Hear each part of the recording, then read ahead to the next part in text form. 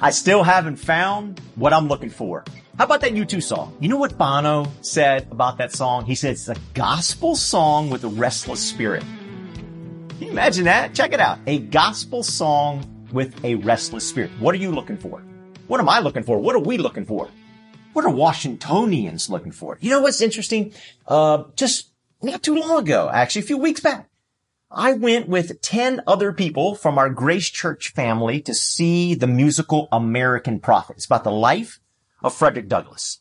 And here we are with a bunch of theater-going Washingtonians, and the entire musical was just laced with the Bible, kind of sermonizing. But the end of it, the character who is playing Frederick Douglass, man, he just launches into a sermon at the end, and he's like, amen. And what did Washingtonians do? Hey, what inspired them? Washingtonians who don't go to church, and many of whom say, I've already decided about the Bible. I don't need the Bible. Bible's not good. How did Washingtonians respond to amen? Amen. They launched out of their seats and started shouting amen in a packed house at Arena Stage. What is it that we're looking for? We're looking to be inspired. We're looking for something real. That is what we're going to talk about today. What is it that we are truly looking for? Well, I want to start by telling you a story about my father-in-law. He is known around Grace Community Church as Big Russ. He passed away back in 2017. But for the first 10, 15 years of the life of Grace Community Church, he was famous. Like he was a legend around Grace. We called him Big Russ, not because he was big in stature, because he was only about 5'6". And I tell you, by the end of his life, he could almost stand up in the back of my minivan. So he wasn't big in stature, but he was big in personality. Oh man, he'd love to see people come to church. He would just light up. He was so excited, welcoming. And you know what? There are so many stories about encounters with Russ. I'm just going to tell you a couple now. We used to meet at Key Elementary School, which is right next to an apartment building. It was a high rise, probably about 12 stories high. And on Sunday mornings, Big Russ would be on the sidewalk just welcoming people. And we had some people show up at church at Key School one day, and they said, I didn't know what that old man was doing down on that sidewalk, but I just had to come and find out. That's how he was just drew people in with his personality. People would say to him, you prepare me to have an encounter with God. Oh my gosh. That's why people go to church. Whether you're a church person or you've never ever been to church before, the number one reason people say they go to church is to encounter God. And it was said of Russ, you are the one that prepares me to encounter God. Now, Russ was not a churchgoer. He was a big party animal. He wanted his daughter, my wife, to go to church, but he wasn't going to church because he's not a church guy. And when he would take her to youth events and stuff at church, he'd sit out in the parking lot and drink beer, and he's just totally not a church person. But in the mid-'80s, his life turned around and he became a follower of Jesus Christ, and he began to change. Now, Big Russ liked Cracker Barrel. You know that restaurant where you get the country food? He loved Cracker Barrel. And we would go there. In the early 1990s, it seems like, right around that time, Cracker Barrel, as a corporation, put out a statement that they would not employ gay people. No gays. And I remember one day being at the Cracker Barrel with Big Russ, and he very intentionally said, I want to speak to your manager. And he went to the manager and he shook the manager's hand and looked right in the manager's eye and said, I want to thank you so much for having a policy of not employing gay people. How do you feel about that? Big Russ was a great guy. Everybody loved Russ. Now, he did not feel it was okay to be gay. He did not feel that it was okay for people who were gay to work at Cracker Barrel. And then shortly after that happened, something else happened. 2 gay guys moved into his neighborhood. Oh, problem. Oh, big problem. Do you know why? Take a risk. Chat it up if you think you know why that was a big problem. Here's the answer. The 2 gay guys were great guys. Oh yeah, great guys. They became friends. Really good friends. Like, you know, the kind of friends where you like check on each other and take care of each other's houses. And Russ was in now the hospital towards the end of his life, where you kind of go to the hospital and you visit, or you get the mail and take it in, or you make sure this is right or that's right. I'm talking good friends here, okay? Where you actually care for somebody, not just a neighbor, but like you really care for somebody. And Russ began to love these 2 great guys. That changed everything. When's the last time you changed? What is it really that we're looking for? Here's the thing about today. Hesed.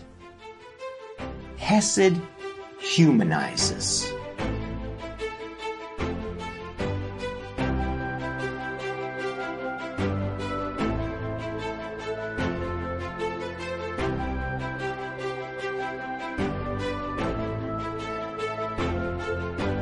Okay, so if you're just joining this series, it'd really be helpful to go back and listen to the first two. That would help. But let me give you a quick definition of Hesed. It's kindness. It's loyal devotion.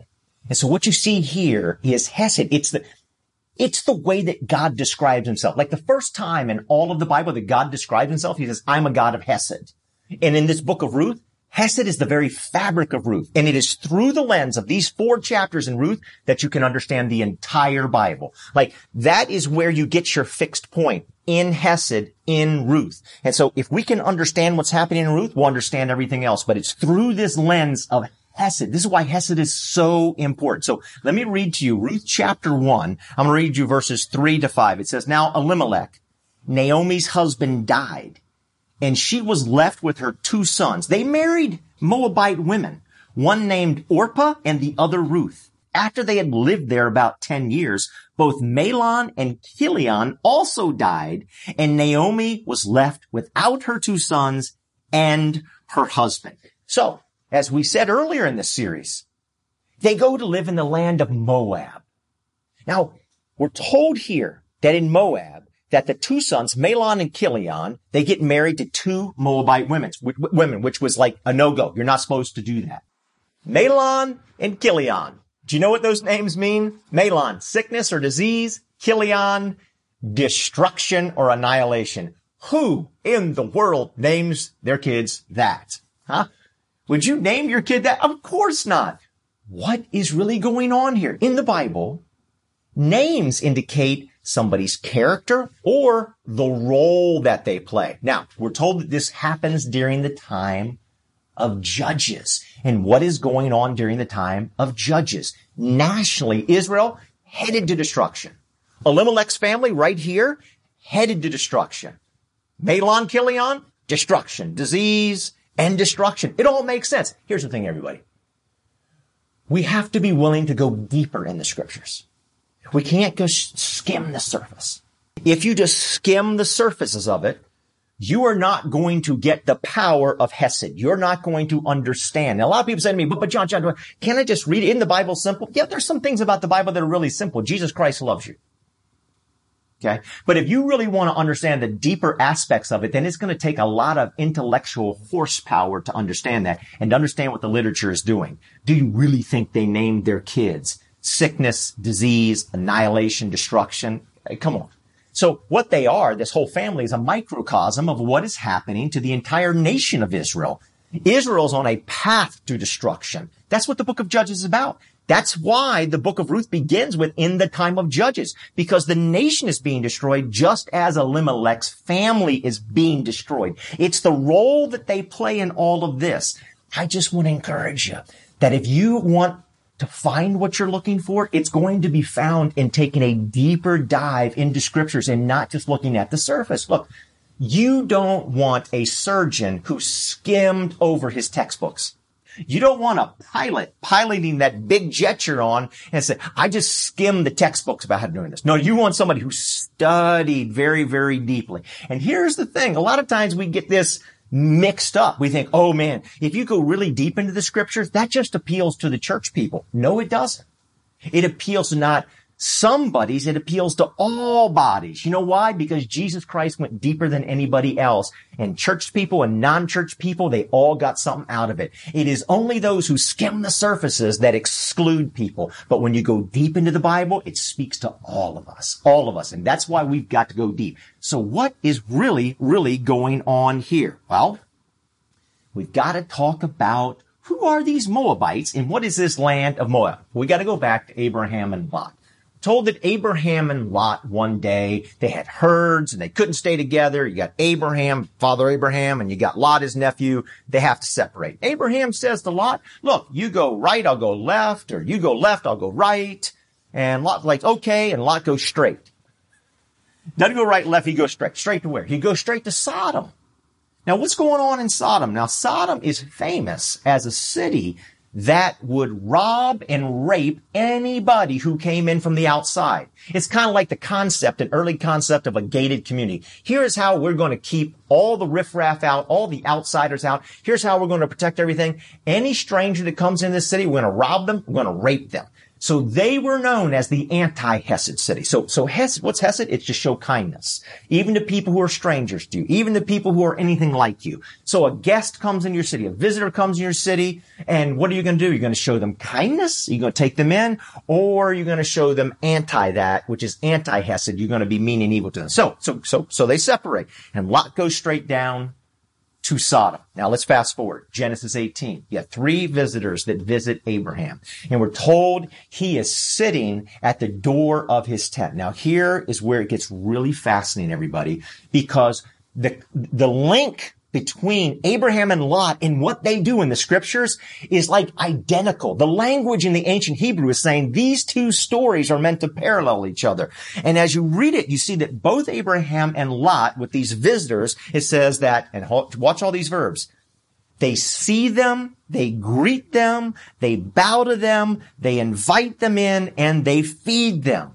It is showing that both Abraham and Lot both do hesed to these visitors. They both act in kindness to people they do not know. It's an act of hesed. It's true hesed to be kind, to be gracious, to be loving, and to give drink and to give food to somebody who's not yours, right? And to invite them into your house. But there is a difference between the hesed of Abraham and the hesed of Lot.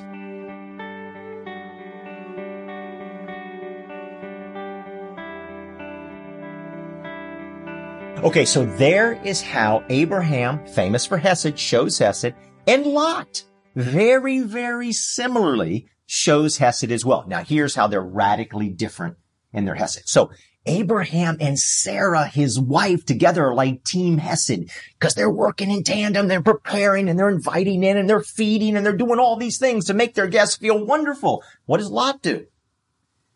He's not working with his wife. She's not even mentioned in the first part of this story.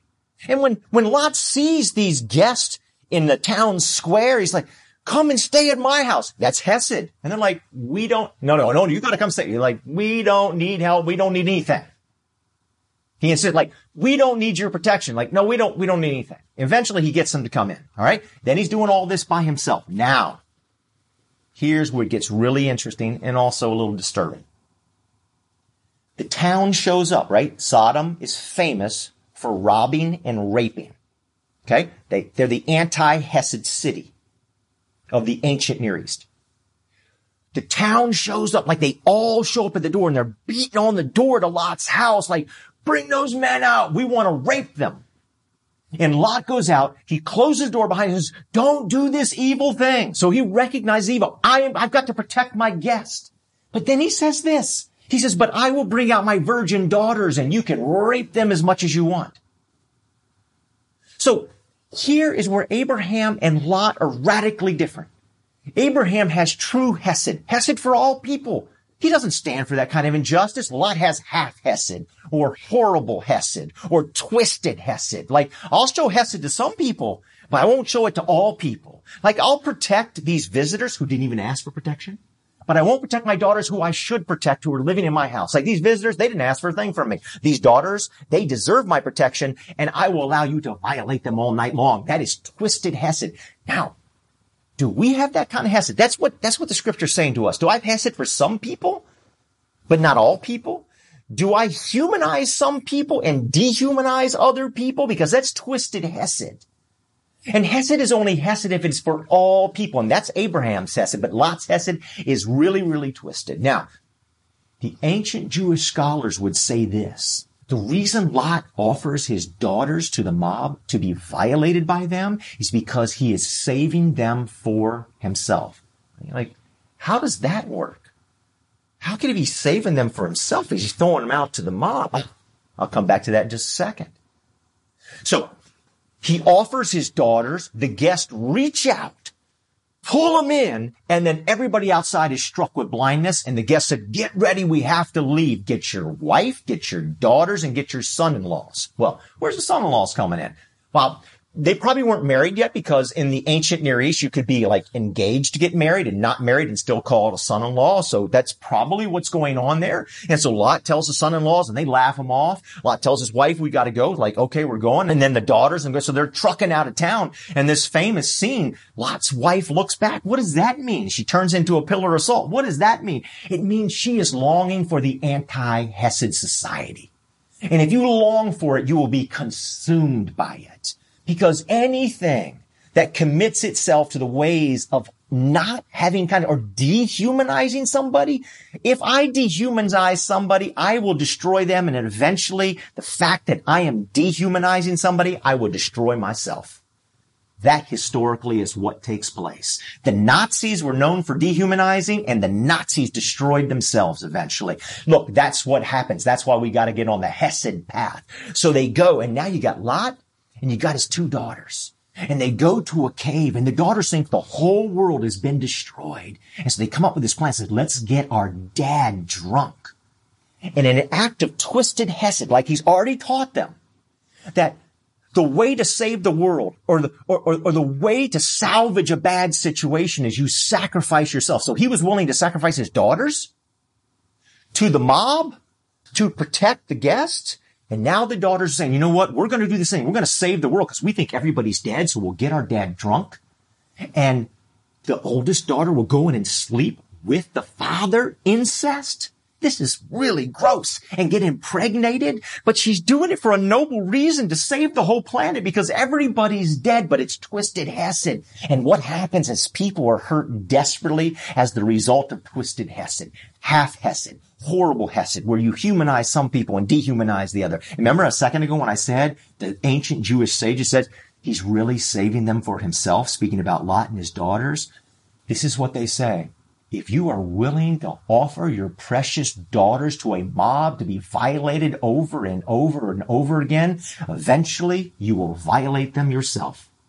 That's exactly what he did. What is the result of that incestuous situation? The Moabites. Ruth is a Moabite.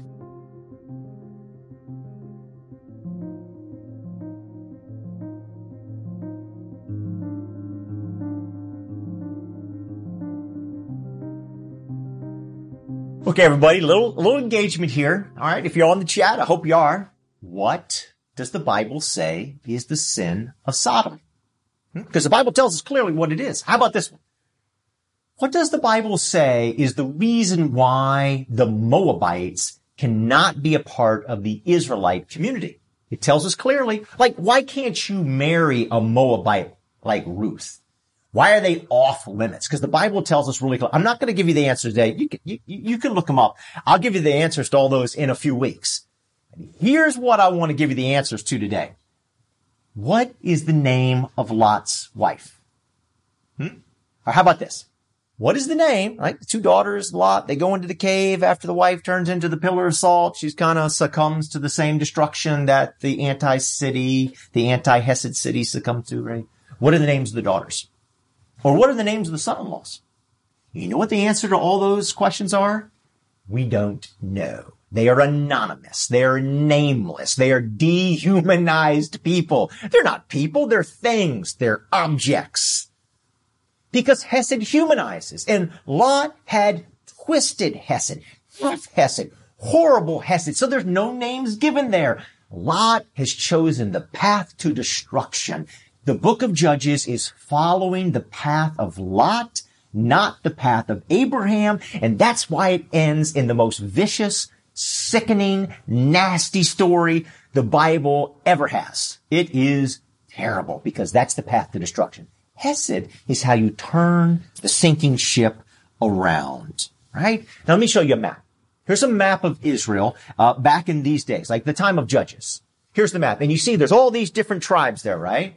You notice down towards the bottom, we're told right at the beginning of the book of Judges that God says, I am raising up Judah. What does that mean? It means that Judah, the tribe of Judah, is meant to lead Elimelech in our story of Ruth introduced to us here. This family that's being completely destroyed, he's from the tribe of Judah and he's from the city of Bethlehem. That's royalty. That's leadership. Judah's supposed to lead. Judah never leads. Actually, they kind of get together with one tribe and they do a little bit of joint working together in leadership. And then that's it for the rest of the book. They do no more leading. And then Judges is famous for judges. And what happens if you look at that map? See that map right there? That each judge just kind of works its way up through the tribes all the way till you get to the last judge, the famous Samson. He's the final judge and he's no judge, no leader at all. He's terrible. He's the most selfish person like in all of Scripture. And we'll talk more about him maybe some later Sunday, okay? He's no judge. He's no judge at all. So you keep getting farther and farther and farther and farther away from leadership. And what's happening here? All the tribes are interested in their own thing. Everybody famously said in Judges does whatever they want to do. They're totally absorbed with self. They're polarized. It's like my tribe against your tribe, and they're disintegrating as they pull down. They should be unified, but they're not unified by any unifying force whatsoever. They're completely polarized from each other, right? You got one tribe. They're very tribal. You got one tribe, and that tribe's name is Republicans. And then there's another tribe, and their tribe is the tribe of the Democrats. And then there's a Fox tribe and a CNN tribe and a mask tribe and I will never wear a mask tribe and a pro-life tribe and a pro-choice tribe. And then one tribe is made up of males and females and the other tribe is made up of all gender fluid people. And then you got the pro-gay tribe and the anti-gay tribe. And I could keep going, but we're out of tribes. There's only 12 of them. And they're polarized and they're disintegrating. Now, how is God going to turn around this polarized sinking and destruction ship? The book of Ruth. Ruth is the solution to all the destruction in the book of Judges. Now, hold all those thoughts just a second. I want to talk about a famous scene in the Bible of the golden calf, because it actually tells us a lot about what's going on right here. What happens? Moses up on the mountain. There's fire on the mountain. God's speaking to him. He gives him the 10 commandments. They're on these 2 tablets. And then God says, go down. The people have turned from me. And it's the ultimate disrespect. Like this golden calf that they make is the calf that is our God now. This is the calf that delivered us. And they're all bowing down and worshiping the calf, and they're doing all kinds of crazy immorality, and there's an orgy going on. It's just absolutely terrible. Moses gets down, he breaks the tablets. He can't believe it. Then he goes back up onto the mountain, and there's fire, and there's smoke, and God reveals himself. For the first time, God says, I want to tell you exactly who I am. I want to describe to you my character. God says in Exodus 34, I am the God of Hesed. Now, what will the Hesed God do? What does that mean to be a God of Hesed? And how will this Hesed God turn this situation around? And now, here's what's fascinating. Then we get into this mind-numbing, detailed chapter by chapter, line by line about the tabernacle. Like, we're so bored to death, we can't believe it. I mean, why do I even want to know about all these cubits and all these measurements? It's ridiculous. The tabernacle. What is the tabernacle? Tabernacle is the house of God. We're told in John chapter 1 that Jesus Christ tabernacled amongst us. He was the house of God living in our midst. The tabernacle. Why do we get all this information about the tabernacle? Why would we care? So what would a God of Hesed do to turn around this problem? What would you do? So you got people that are just radical sinners and they've been radically disrespected. What would you do to turn them around? How? I can think of about a dozen things that I would do to turn them around, and not one of them is what God does. You know what God does? He says, I'm moving in. The holy God.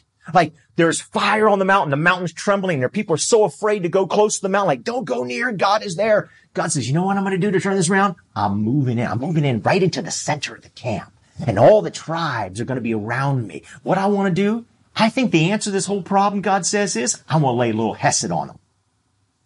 I want to love up on them with some hesed, because actually hesed, love, kindness, as Romans says, it's the hesed of God that turns everything around. That's what leads to repentance. I wouldn't have thought it about, but God says if they would just experience some hesed from me, there's hope.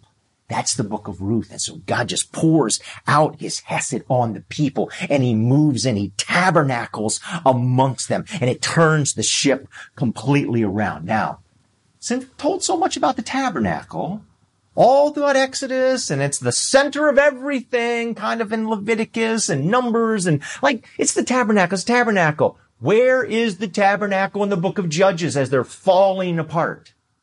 You don't even hear about the tabernacle until Judges chapter 18. And when you hear about it, you're given detailed directions on how to get there, because nobody knows where it is. It is no longer the rallying factor. Listen, our answer to our problems today is the hesed of God. It's not to hate other people. It's not to despise and dehumanize other people. If you are sick of the sin of the world, the answer God shouts resoundingly in his word is to hesed people, not hate people. That's the path to turn everything around. So we're all polarized. We got all thoughts about this and that. The answer is hesed. God makes that radically clear right here. Will we be a hesed church? A lot of times we look at the world, we say the world's going to hell in a handbasket. And God says the reason it is the world is a reflection of the church. The world is a reflection of Israel. If we will be the true church, if we will be the hesed, if we will be true followers of Christ. To be a follower of Christ means you're being a leader for Christ, means you're being a leader for hesed. If we'll be a true reflection of hesed, not half hesed like Lot, hesed some people, not all people, horrible hesed like that, willing to protect some and violate others.